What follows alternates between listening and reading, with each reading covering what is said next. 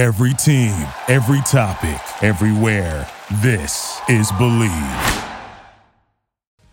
Welcome to the Drivers Meeting Podcast, hosted by RJ Starcevic, aka NASCAR Report, and driver and team owner of the number 44 Martins Motorsports Chevrolet in the NASCAR Xfinity Series, Tommy Joe Martin.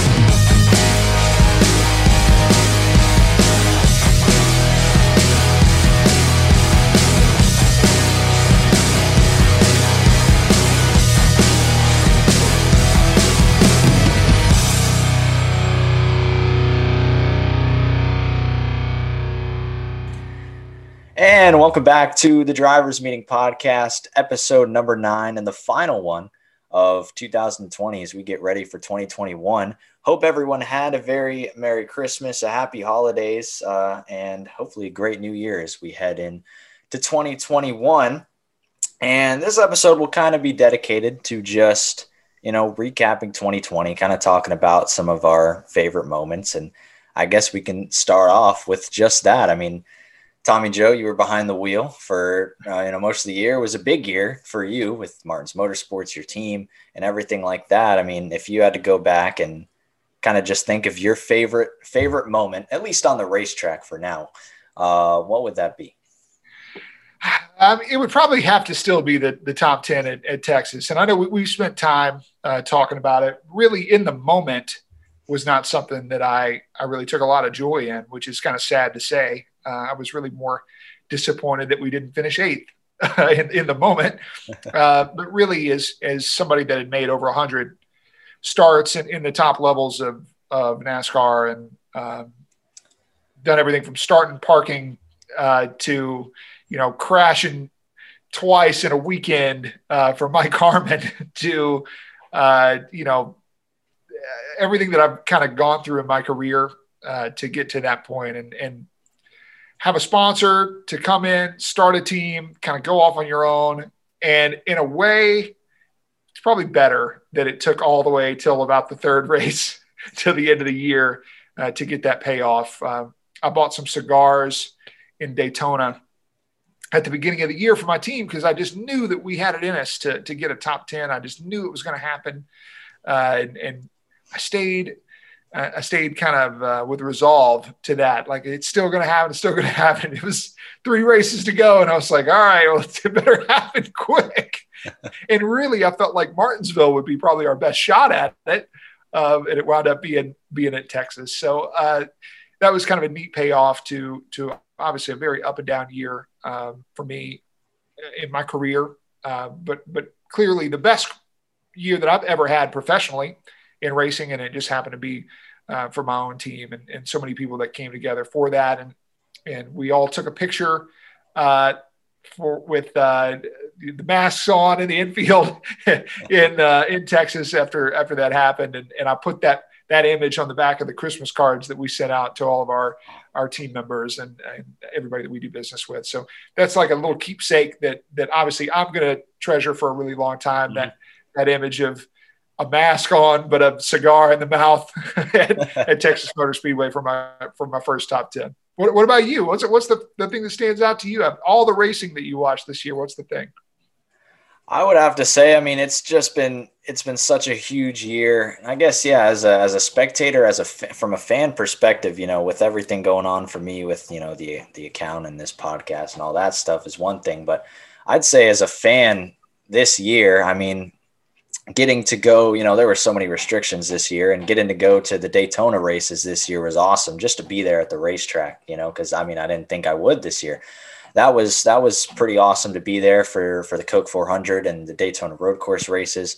But as a fan watching on TV, I think the most feel good moment this year was in May at Darlington, that first race where they came back. That was honestly it was like, because every year, at my house, at least, we have like a Daytona 500 party. We have a get together. We put up decorations, even if there's not a ton of people coming over.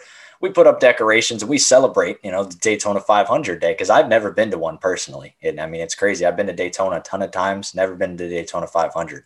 And we have one every year. We put up the decorations, and it's like, racing's back. Like, this is awesome. That's how it felt in May. We decorated the house just like it was the Daytona 500. Racing was back at Darlington. I mean, it was definitely a little weird. You didn't really feel, pre-race, watching the pre-race, Fox doesn't do like a whole at-track deal for the pre-race, or at least they didn't when COVID came back.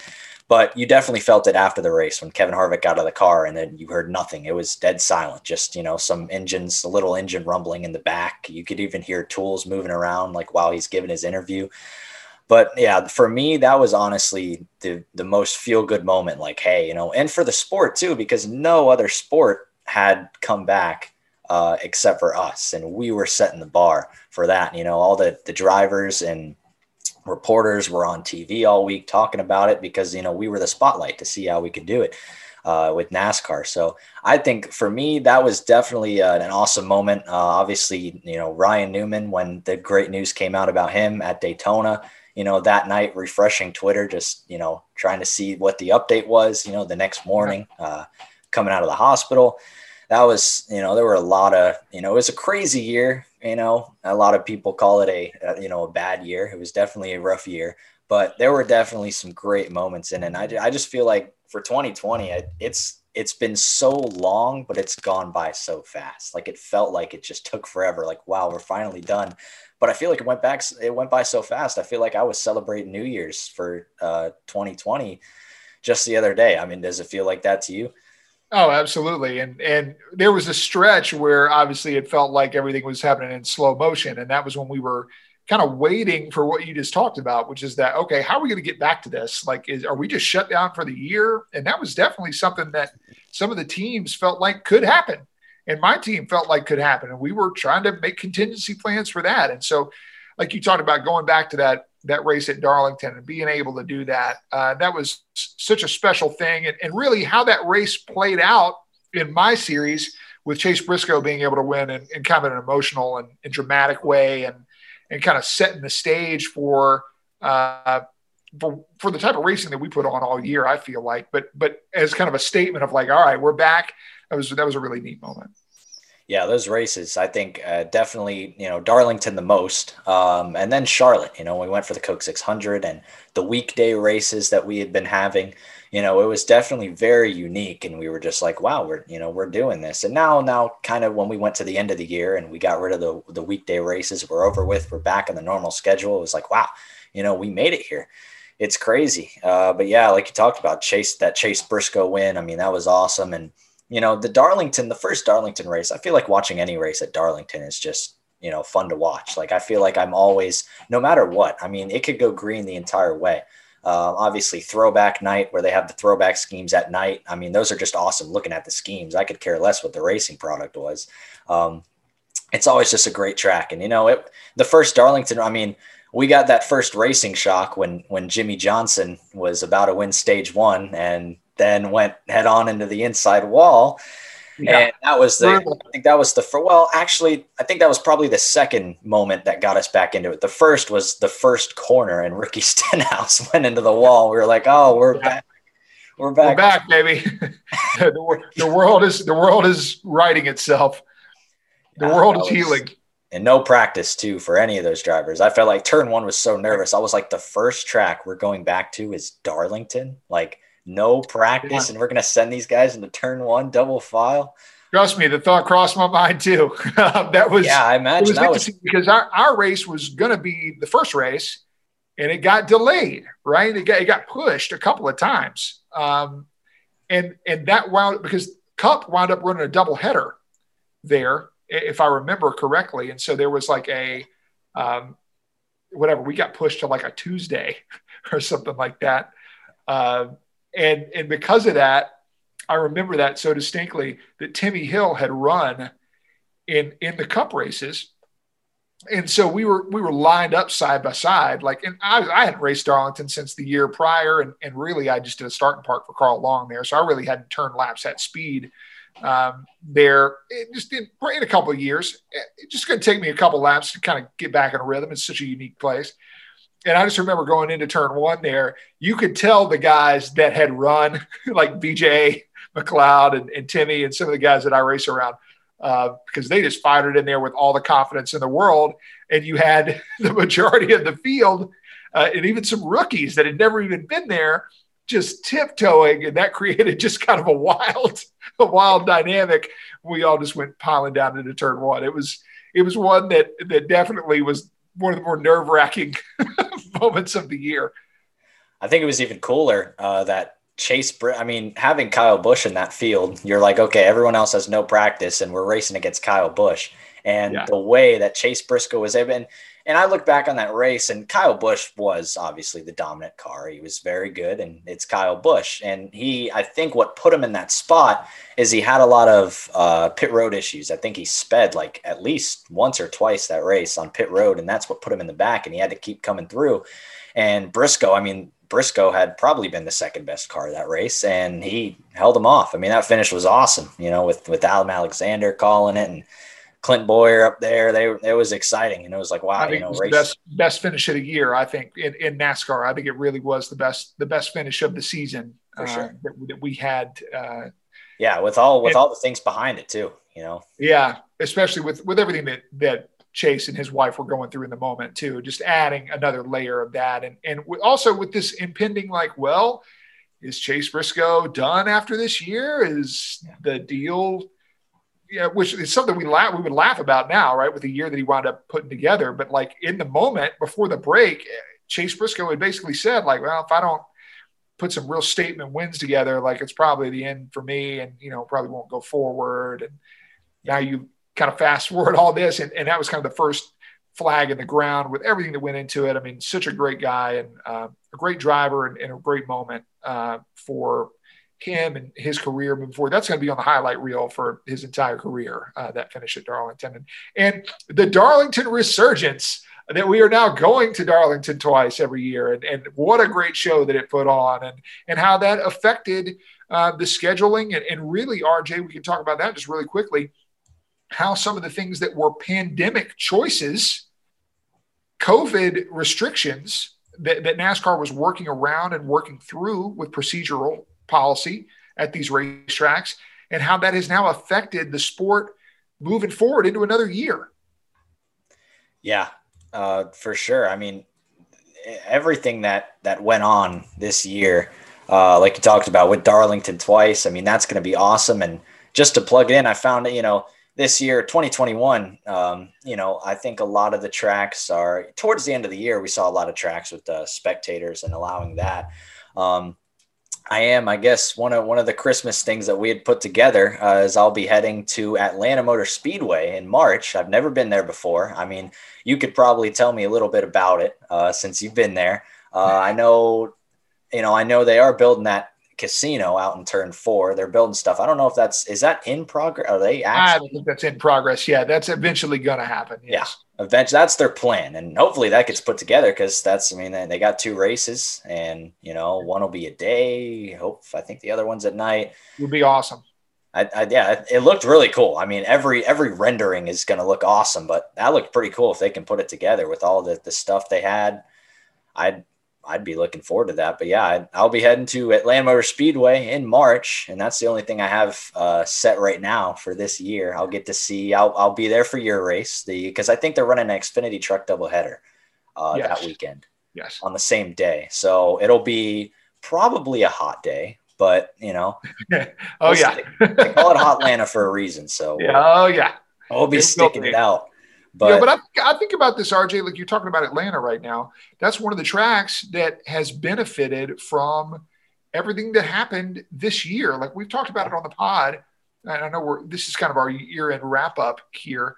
Like some of the decisions that people way above my pay grade have made in shaping the new 2021 schedule for our sport, and really the direction of the sport, with more road course racing, and Kentucky Speedway is gone, and Iowa Speedway is gone, and Chicagoland Speedway is gone, and California Speedway is going to be a short track, and all of these things that are now, it was a COVID decision that was like, we don't know if we can go to Illinois. We don't know if we can go to California. We don't know if we can go to New York, Watkins Glen, Iowa Speedway. It's going to be out of the way. We're trying to keep everything more Southeastern for the teams. That way they could drive in and drive back on one day and make this a one-day show.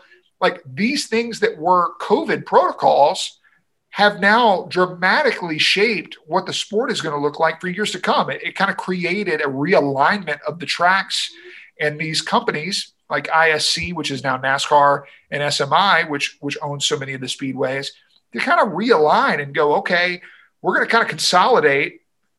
There's no reason for us to have these tracks so spread out. Let's look at what are our best tracks. Let's put on the best product.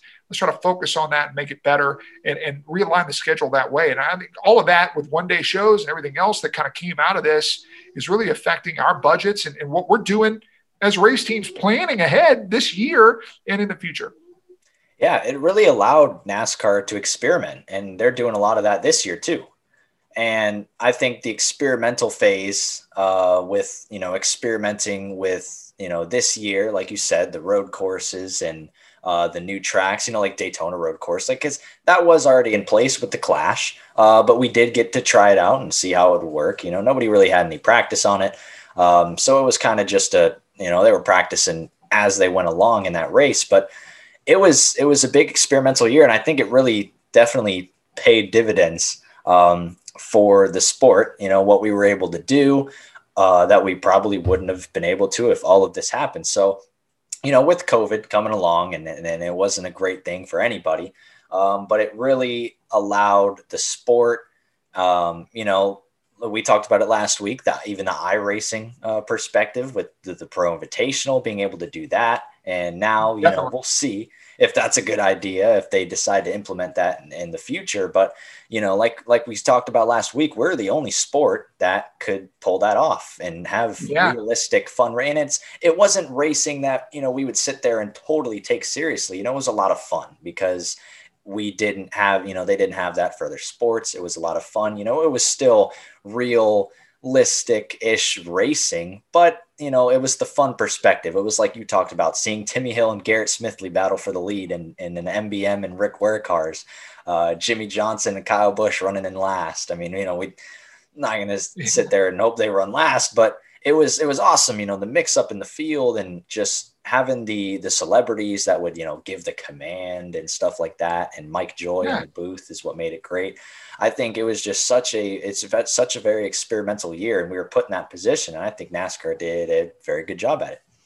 Yeah, it was forced creativity, and look at how many things came out of it. And these were all things that as fans of the sport, as people in the industry, we had kind of clamored for change and wanted something to really refresh the sport and make it feel different, but new and kind of re-engage and give us some new ideas and new things that we can maybe kind of look to. And what a year for that. And how much it has changed what we're now planning on going forward. I think it's really kind of a neat year. It's going to go down. Obviously, this is a landmark year. This is a year that everybody's going to look back on and remember in very different ways, and how it affected so many different people. For the NASCAR world, it is going to be a landmark year for change. And what was really a year that shifted the schedule and the way that we do race weekends, the procedure, the people involved, the time at the track, realigning that. It'll be a banner year for esports and how that turns into the Coca-Cola E-Series and how that moves forward and how that's done in iRacing and the integration with NASCAR. And also just the way we interact with the sport. What is the TV broadcast like? Practice? Do we need that? What's the fan experience like? What's a smaller capacity crowd? What does that look like? Just so many questions that had to get answered as immediate answers. And now we're kind of planning for in the future. Yeah, this thing about no practice, and there were a lot of fans and people who didn't really, like it because they want to see racing on their TV Friday, Saturday, Sunday, practice and qualifying and everything like that. But the thing that, as I get more and more into the sport and understand all the budgets and the costs and everything like that, I'm kind of fine with it. Me personally, I think next year is probably the best thing that NASCAR could have done. You can speak on a driver behalf and on an owner behalf, but I think, Of course, we could have practice for every race and we got to have practice for no races. But I think having practice and qualifying for the new tracks that drivers are going to really need some experience on, having the full Speed Weeks experiment, which is now actually going to be Speed Weeks with an S, since we'll be in Daytona for 2 weeks. And I think having that, because, we're at a point in the sport where budget is always being talked about, with teams going out the door, teams coming in the sport. And especially for teams like you, the Xfinity Series and Truck Series and stuff like that, it's awesome to save the money, because it does save money only coming to the track one day. And like you said, and a lot of people that I've talked to that are racing for the lesser budget teams, it puts you almost not on an equal playing field with everyone, but on a more, equal scale. You can run out there on some days, and if you really, hit it, you'll be running with some of the top guys if they really miss the setup. And we saw that in the Xfinity Series a lot. We saw that, in the Truck Series. Sometimes the Truck Series races are very short. So I felt like it was just track position was huge in the Truck Series, but in the Cup Series, it was like that sometimes. I remember the Martinsville race is the one I remember most, is a ton of guys missed the setup. You had Corey LaJoie running almost in the top 10 because he's a wheelman, and they obviously did the right thing. But I think it's definitely more element of randomness, right? Yeah. There's more of an element of randomness to that. And it does. It created that element for us, which, really, RJ, when you think about it, did most of the races play out where the best car was up toward the front? Yeah, most of them played out the same. Really, that practice that we were doing, that all that extra time at the racetrack, was it really affecting the racing product? Like when you watch the races, you go, these races are worse because there was no practice. I don't feel like any of us walked away with that. And really, I thought about something here to go into a whole other thing here. You think about the pandemic and how that affected so many people's lives, but also there was this entire swell for racial justice in the country as well, with George Floyd's death and all of that happened kind of in the middle of the year, and how NASCAR kind of found themselves at a real crossroads with this as well, with banning the Confederate flag. And that's another thing that I just think about in the grand scheme of the year here, when we go NASCAR 2020, what a year of change for the sport, and a shift in thinking that I think we all felt was necessary, but it was almost kind of a forced creativity that had to come out of a tough situation. And out of this, we saw that our sport can actually be pretty nimble when it has to be. We can be a little bit more adaptive when we have to be, where I think we were pictured this and all the machinations of NASCAR operating very slowly, and that change would come very subtly and over time. And there's so many partners. And that's one thing that NASCAR would say very often as well. There's so many, people that we have to include. And they talk about like the different areas within the industry to get everybody on the same page. And it's like, no, we had to be nimble right now. We had to make changes right now. And it came from the top down, and it came from NASCAR, who enforced a lot of this and collectively got that feedback from us and made, I feel like, mostly really smart decisions with a lot of this, and made the best out of a weird situation. And clearly it was the best out of it if we're still incorporating a lot of this moving forward from now. And so that's what, RJ, when we think about the entire year as a whole for the industry, not just me personally, but as an entire industry, it is going to go down as a remarkable year, probably the biggest year in the history of the sport when it comes to changing how we do things cataclysmically from one season to the next. It has completely shifted everything that we have done as a sport moving forward. Yeah, we were in the spotlight a lot. NASCAR was in the spotlight on so many separate occasions, from when we were coming back from COVID and when all the, the social injustice things were happening.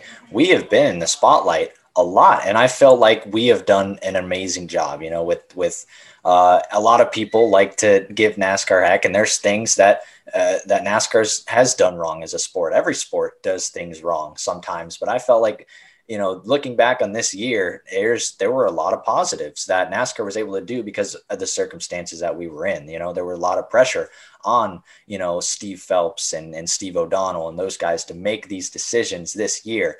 There was a lot of pressure on Bubba Wallace most of the year. to perform, to speak out about everything. The drivers, I think the drivers did incredible this year. Jimmy Johnson's final year, Kevin Harvick was in the spotlight a lot just because he was winning everything.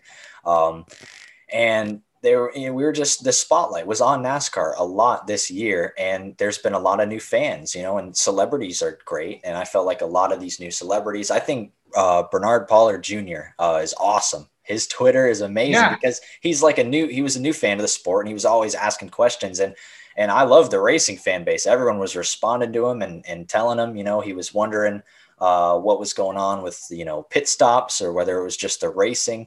Bernard Pollard was awesome. I know Alvin Kamara went, the New Orleans Saints running back. I think he was at one of the races. I don't know if he was at Talladega or Bristol. He might've been at both, actually. No, I think he went to Homestead. And then I think he waved the green flag for the All-Star race. Kamara was there. And he was also live streaming the entire Martinsville race on Instagram, and that got a ton of eyes on that race.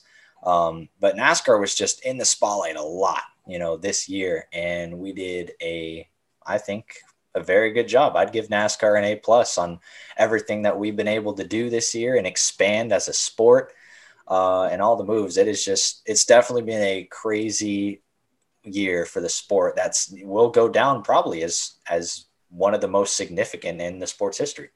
Absolutely. And I get to say that I was about this, I'm very, very small little part of it.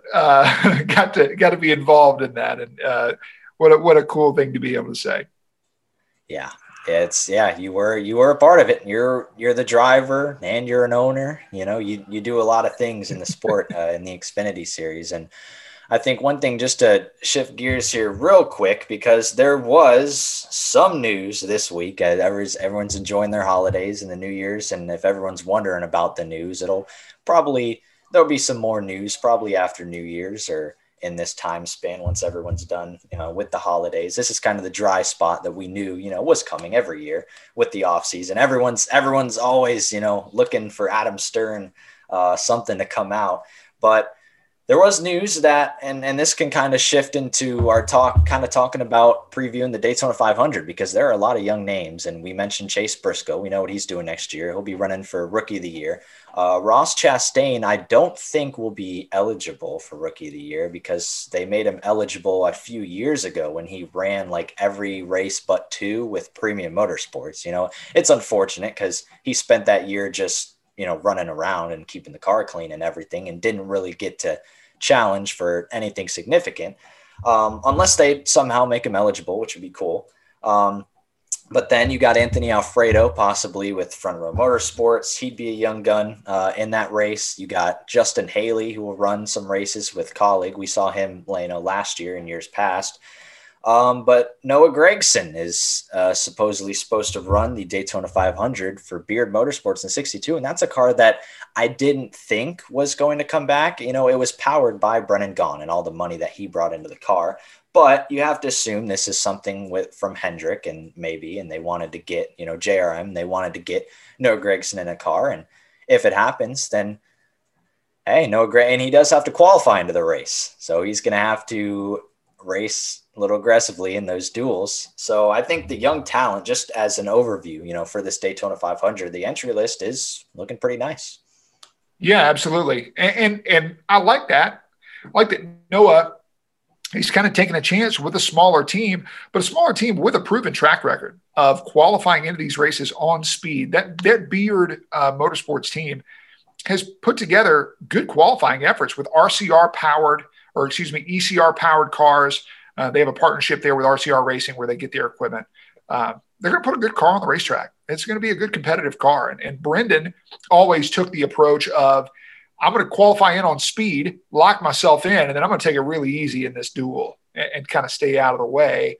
And then even in the race, I'm going to lag back, wait for some wrecks, kind of pick my spot. And Brendan put himself in some great spots for some great runs at those restrictor plate races that he ran there in the last few years. And I think Noah would be smart to do kind of the same thing, right? As a rookie, when you're going in there, you're not going to wind up getting the drafting help. People aren't going to go with you the way they would with a veteran. And Brendan Gaughan even knew this as somebody who was racing on a small team. He said, you know what? I really got to pick my spots. let all these guys that even though they respect me and they know me, they almost have to believe in the car to trust me. So Noah's going to be fighting it the other way, right? As a rookie coming in, they're not going to trust him in the draft the way that they would a veteran. So Noah's going to have to kind of prove himself in that way. I think a smart way to approach that race would be drop back first couple of segments, feel it out, kind of stay out of trouble, and then go for it at the end. And look, Noah's an aggressive driver. He's going to make those moves at the end when he has to. And look at Daytona. He's going to be in a pretty good car. He's going to have a shot at a good run. Yeah, and I'm just adding up the list here. We talked about this, I think, like 3 or 4 episodes ago about the cars that were locked in or were entering the 500 and how many cars we would see. I think we were talking about the 42, 43 range, but right now there would be 42 confirmed entries into the Daytona 500, and that's not counting a second MBM car, not counting Gaunt Brothers Racing, and not counting – and this is an interesting scenario I wanted to talk about as well, because there was an Adam Stern tweet that came out this week about the Money Team Inspire teaming up to have an entry. And I would assume that could just end up being what would assumed as Spire's second car, the Money Team Racing. So not counting that ride. So that could add it up to 45 ? All these, and we'll see whether teams, like MBM say, okay, we got all this competition. Is it worth it entering the 49 car? Is it worth Carl, by the way, look, not to step all over this here for a second, but RJ, but Carl did confirm they're going to bring Timmy Hill and Chad Fincham down there again. So there will be 2 MBM. There will be 2 MBM entries. Awesome. So 2 entries with Timmy Hill and Chad Fincham. That would bring it up to 43. And also, that's also not counting the 44, which NY Racing posted a little cryptic post on their Instagram saying 2021 with the 44 and NY Racing. And look, we've seen this movie before. We saw how it happened last time. We hope that they could make an entry into the Daytona 500. Don't smear the 44. Yeah, the 44. Oh, yeah. Don't smear the 44. Another man that drives the 44 in the NASCAR Xfinity Series. And who knows, maybe they could go out and do very well in the 44 and put a good name on the 44. I don't know. But the beautiful thing about Daytona, RJ, and we're going to add up this list, and obviously it's going to come in a little bit more into focus here within the next month or so.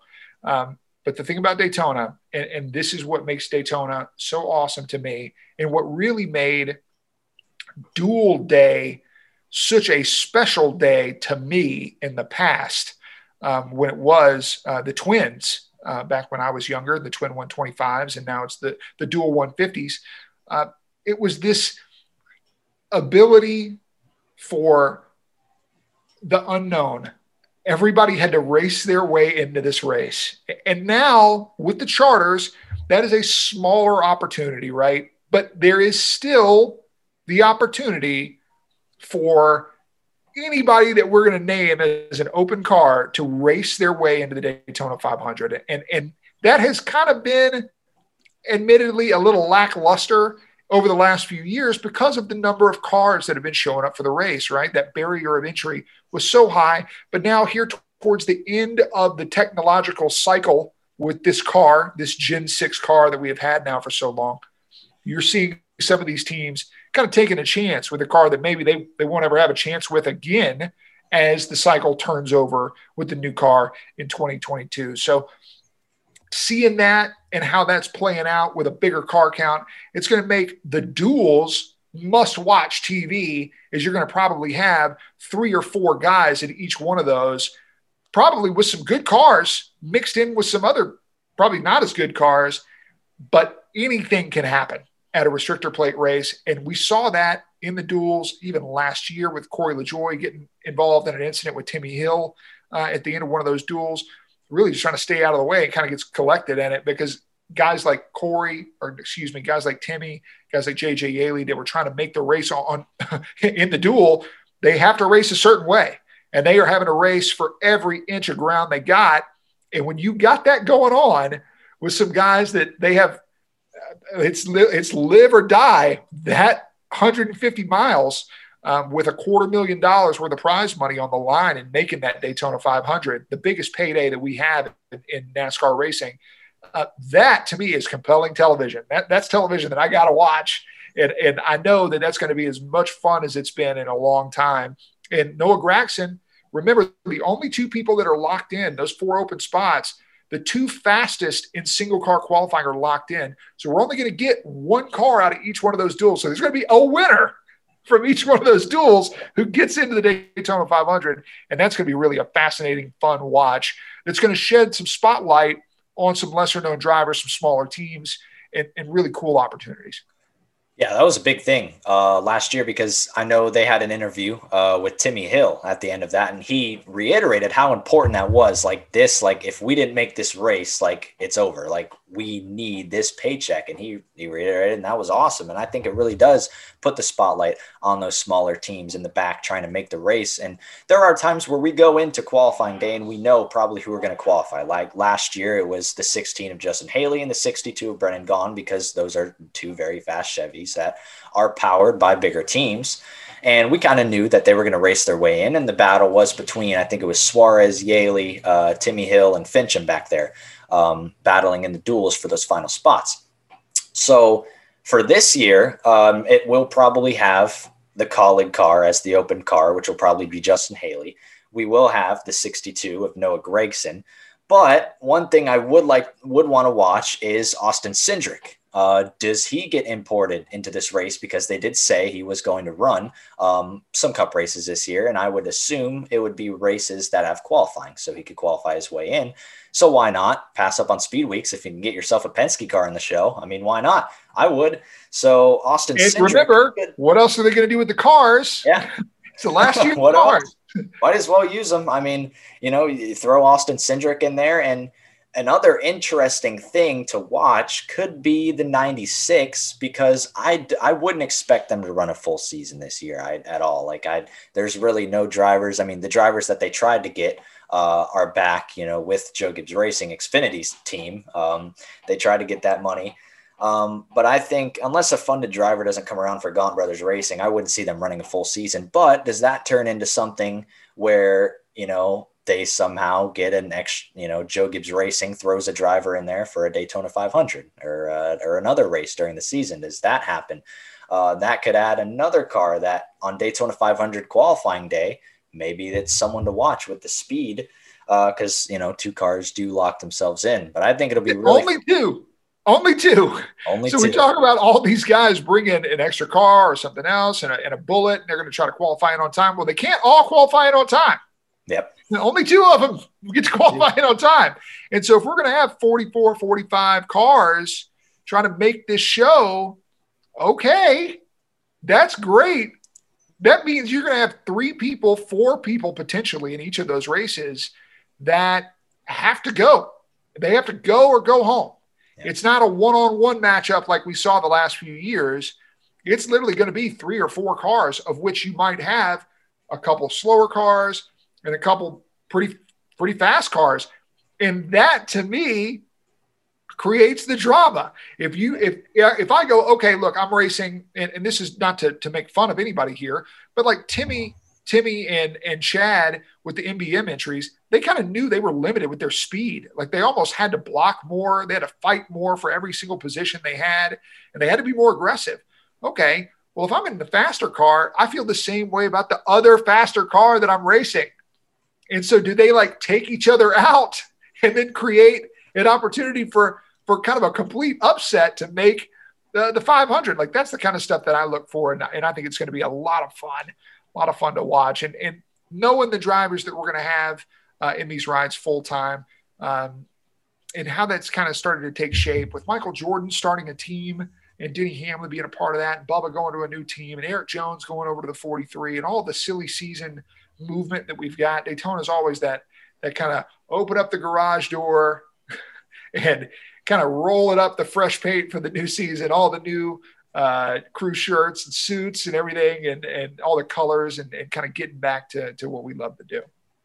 Yeah, as we talk about those new rides, just as a kind of a question, who do you think in the NASCAR Cup Series in a new ride, and we can kind of go series by series, if there's a guy, I guess we could say in a new ride in the NASCAR Cup Series, who do you think has the most to prove, would you say? Christopher Bell.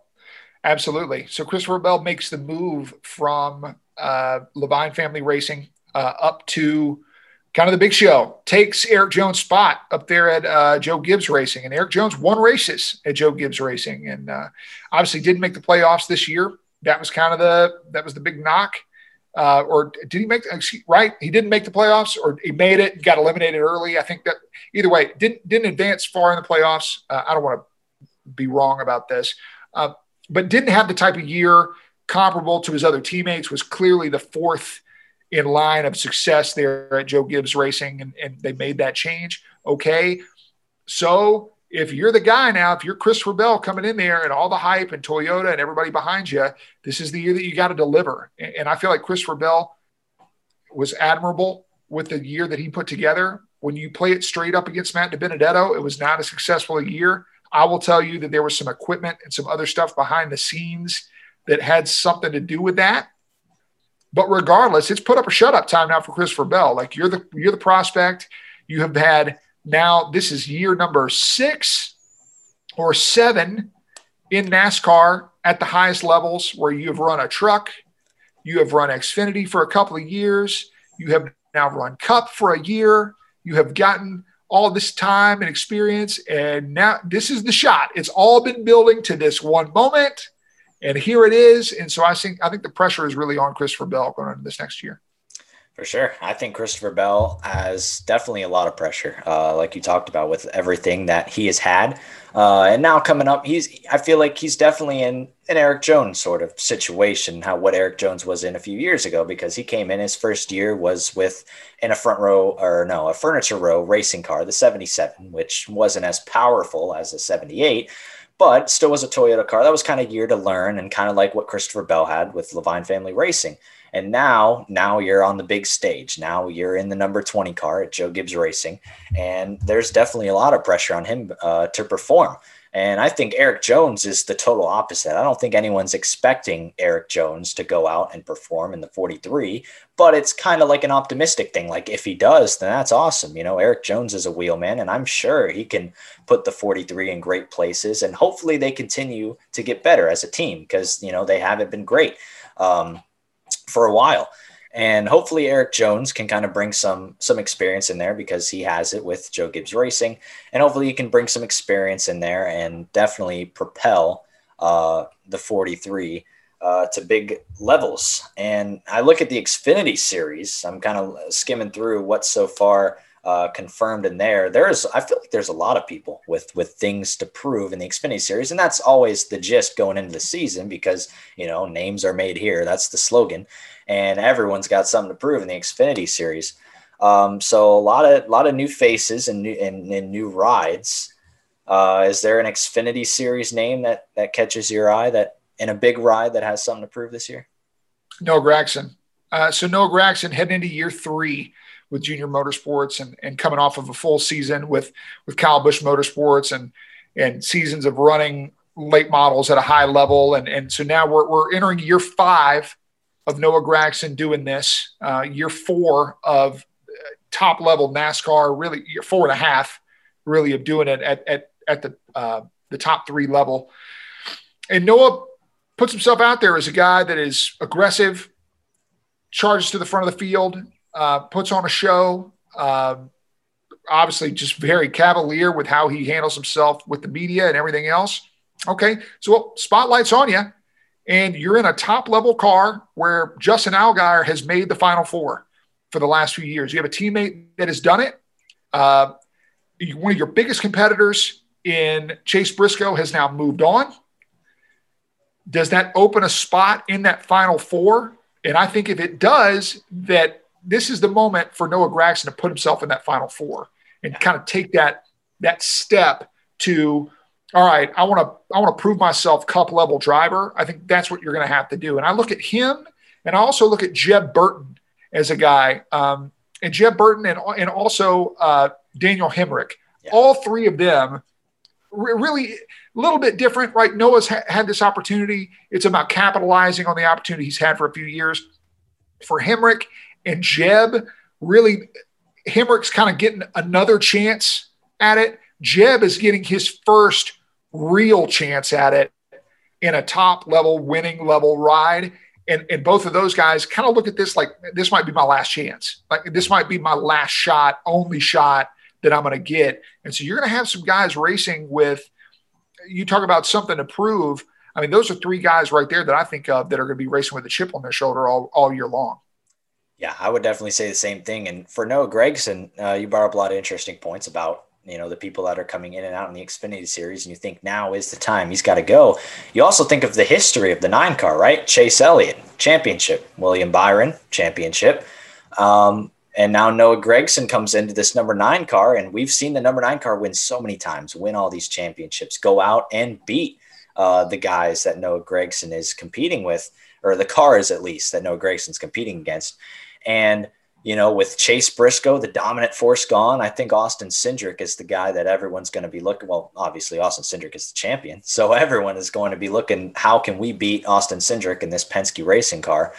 Noah Gragson is a big name that is definitely going to need to step up. And definitely one of the guys that you named, and that's who I was thinking of, was Daniel Hemric, because Daniel Hemric, right, he does very solid in the 21 when he was racing for RCR. He does solid. He gets the promotion to Cup, and Richard Childress Racing was not in the greatest spot then. I think they're definitely better now than they were a year ago or 2 years ago when Hemric was running with them in Cup.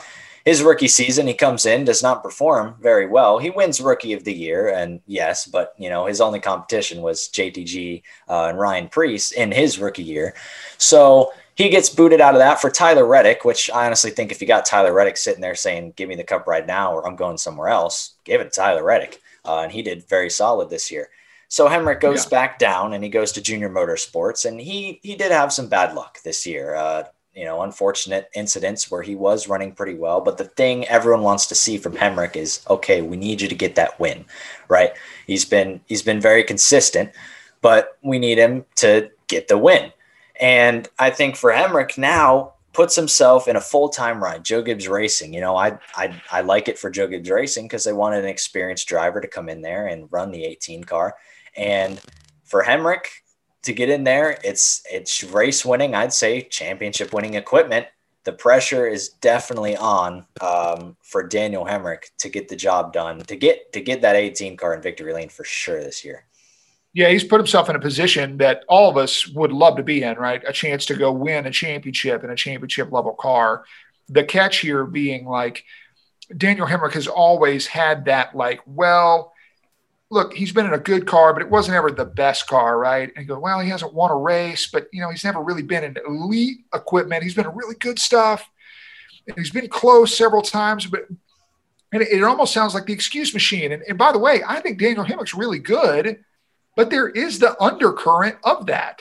And I'm sure that has to frustrate the heck out of Daniel Hemric. Well, you've put yourself in a position now where there are no excuses.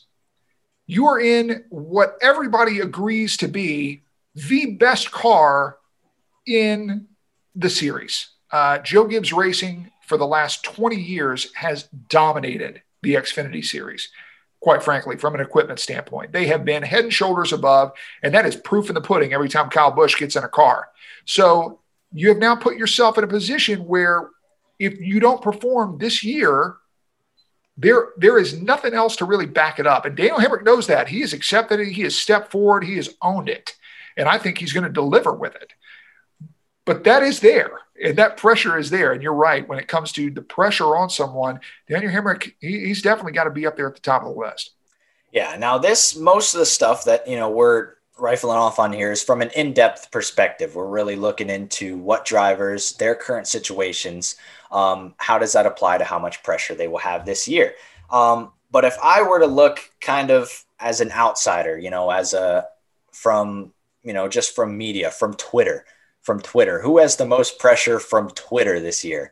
I would probably say Bubba Wallace for the Cup Series because he's in the Michael Jordan, Denny Hamlin car. I mean, the spotlight is on Bubba Wallace, to perform this year. For the Truck Series, I would for sure say Hailie Deegan because all the eyes are on Hailie Deegan. from the outside, from Twitter, to hopefully she does well. And then I'd say in the Xfinity series, I'd say maybe Riley Herbst from all the, the outsider perspective. Because everyone likes to bang on Riley Herbst for, not succeeding as well as he could have in his rookie season. And we've talked about this a lot, how it was just a rough year for everybody. And Riley Herbst will go to Stewart-Haas and do very well.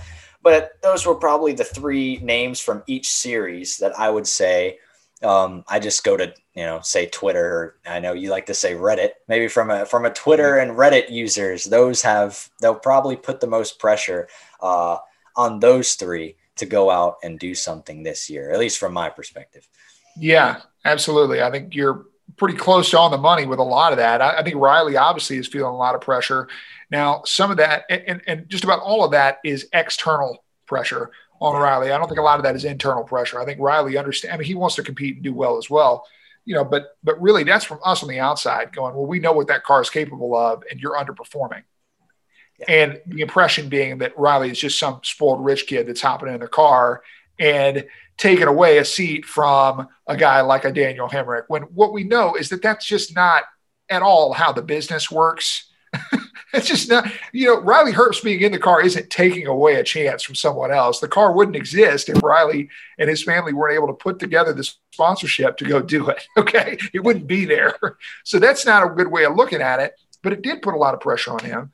And obviously it had to be considered an underperforming year. I mean, obviously it did compared to his other teammates. When you are in a stable of cars and you perform the worst, then of course the pressure is going to be on you. And now you get in a car that was a championship contender and won the most races in the series the year before. Okay, you know what you're signing up for. You're getting the X marked on your back for criticism if you're not able to perform. Riley knows what he's stepping into, and I think he's going to step it up a little bit this year. Yeah, I think there will be a lot of eyes on the Xfinity series this year. Now, we talk about NASCAR in general expanding this year and becoming a very broad sport. The spotlight's on. I think there will definitely be a lot of, people tuned in to the Xfinity series and Truck series this year, and they put on some great shows. And I'm looking forward to the Truck series, the Xfinity series. I say it a lot on this podcast. I'm very excited about the Xfinity series. I mean, we always talk about the dynamic of the sport, and you wish everyone would understand that and watch it kind of in that way. And we talked about how TV presents the Xfinity series, and we talk about, the inside battles. There's multiple different battles going on in the field. There's the battle for 15th, which in that area seems like a win for that team. If we're talking about, if Jeremy Clemens is racing Ryan Sieg, Ryan Sieg has definitely progressed. That team has progressed a lot, in the past few years, but if Martin's Motorsports is having an on-track battle with, I'm trying to think, Brandon Brown, the 68. Yeah. 68's battle in the 44. That's a big battle on track for you guys. And there's multiple different battles going on. And like you said, Jeremy Clemens, he brought up very interesting points. Like the 98 at Richmond was very interesting because, that was just crazy the way your team did super well. And the 98 and Joe Gibbs Racing totally missed it, right? Like Chase Briscoe's in 14th and he's like, oh my goodness, like this day is terrible. And you're in 14th driving by him saying, this is amazing. This is the best thing, the best thing, but this is awesome. Driving by Chase Briscoe for 14th. And I think the Joe Gibbs Racing cars were getting lapped that race. I think Harrison Burton, Herbst, and I think all those guys got lapped at some point at Richmond. But I think that was definitely a very interesting point last week. You're talking about how, you passing or him passing Chase Briscoe for 14th. Oh, this is awesome. And he's sitting in there like, what the heck? Just like, what is going on? Right. We are terrible. What's going on? I'm moving the 20 of Harrison Burton for a top 15 there at the end of the race. I put the bumper to him there for a top 15. And I'm sure Harrison's going, I just got passed by BJ McLeod Motorsports car. And now here comes the 44 by me. This is embarrassing. And in fact, Harrison got out of the car and said that, right? So, and then meanwhile, we're going, man, we're beating a Gibbs car. So yeah, that's fun. And it's not just fun for us. I've heard this from other people that say, that level of unpredictability is more fun. Like, that's why you're watching NASCAR. Like, guess what? The races that everybody loved in Formula One this year were the topsy-turvy races where Mercedes had a problem. Yep. And then it just turned into a free-for-all because the middle of the pack was so close. From 3rd to 12th was very close. Yep. In Formula One, right? But everybody kind of knew who the winner was going to be every week. So that kind of takes away some of the fun of it when you know 2 of the 3 on the podium. Well, when that was gone, it was a wild card of a race. And so I think NASCAR should be looked to that it ought to be a wild card of a race every week. We don't know who's going to win. Like, there's 10, 15 cars that could win every single week in the Xfinity Series. And that's going to be a lot of fun. In the Cup Series, 20 cars that you think could win every week. Like, that's what we do the best. And I think NASCAR is, we think about all the things that have changed in the sport. That's the thing that is still going to stay true. Like, we're going to have more cars, more drivers that have an opportunity to win on a week-to-week basis than other forms of motorsports. Yeah, you bring up a good point with F1. If you're an F1 fan, you're an F1 fan. And most of the people that get excited about those races are into the sport. They know which teams are capable of winning, and they know which teams are just battling to get in the points. And that's what makes it really interesting. And they tell those stories on the broadcast because, there's about 20 cars in those races, and they, say which teams are powerful and which teams are not. And, the Xfinity Series is almost like that. If they were to present it in that way, like Lewis Hamilton having a problem on pit road and Sergio Perez comes and wins the race, that's almost like if, Kyle Busch has a problem in the Xfinity Series and here comes Jeremy Clements. He's going to win. Yeah. That's kind of what the stories are. And people who do watch the Xfinity Series regularly and get into the sport know which teams are the powerhouses, like we talk about the 12 locked in playoff spots, and which teams are not. And, the family owned teams, single car teams. And I think for sure if they went out, and I think they get better at it each year, I feel like on the broadcasts telling those stories and who has what. And I think if that's something that they should do more, and make those underdog stories, because everyone loves underdog stories. I mean, nobody really doesn't like underdog stories. I love underdog stories. That's my favorite part about sometimes watching the Xfinity Series and the Truck Series is the underdogs that get up there. I mean, you get in the top 15 at Richmond. Matt Mills finished 13th, I believe, that race because he started third the next day. And that was awesome because you finished 15th and you got to sit on the pole the next day. Yeah, absolutely. I think they kind of explained that too the next day, saying, well, if you're wondering why Tommy Joe Martins is leading right now and Matt Mills is in third, it would be because they had very great days yesterday, but they don't have as much as Joe Gibbs Racing. And Joe Gibbs Racing had a bad day. Those storylines were pretty cool when they brought him into the next day. And I definitely think that's something I'm looking forward to. Hopefully that they do more, with the Xfinity and Truck Series.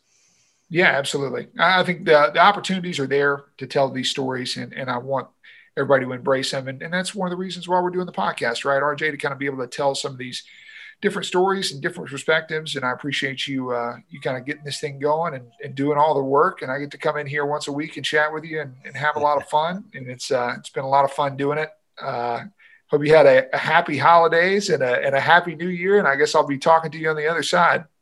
Yeah, well, we'll be talking to you on the other side and talking to everybody on their other side. And as far as guests, we'll get that situated. There's been, I think, pretty sure we mentioned that last podcast where there's a man who commentates college basketball now, and everybody knows who he is, Alan Bestwick. And we're trying, with COVID and basketball, their schedules keep getting flip-flopped around. He's trying to figure out what he's doing, but we're hoping that next week to kick off the new year, we can have Alan Bestwick on here and talk about a lot of stuff. I know he has a lot of great stories that he could tell on here, and I'm really looking forward to it. If we can have Alan Bestwick on the podcast and we can talk about that stuff like TV and what the announcers are told to talk about and everything, because Alan Bestwick is, he's the man. When you think of NASCAR commentating, there are names that come up and you think of Alan Bestwick.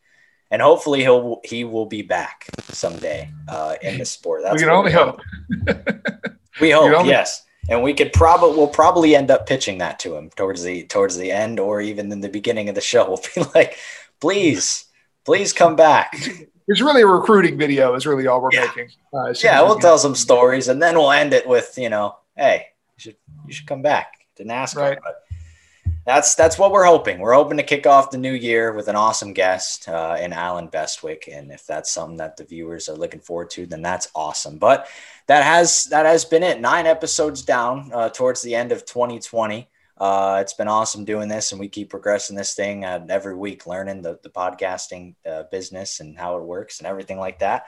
And 2021 will be hopefully an awesome year for podcasting, for racing, and for everybody watching. So episode 9 in the books, and hopefully everyone has an awesome new year and happy 2021.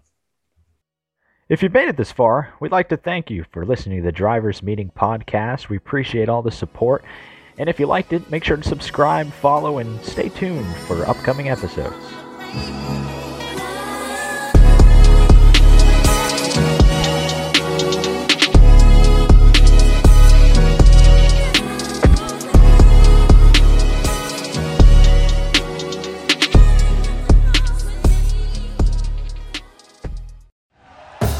Thank you for listening to Believe. You can show support to your host by subscribing to the show and giving us a 5-star rating on your preferred platform. Check us out at Believe.com and search for BLEAV on YouTube.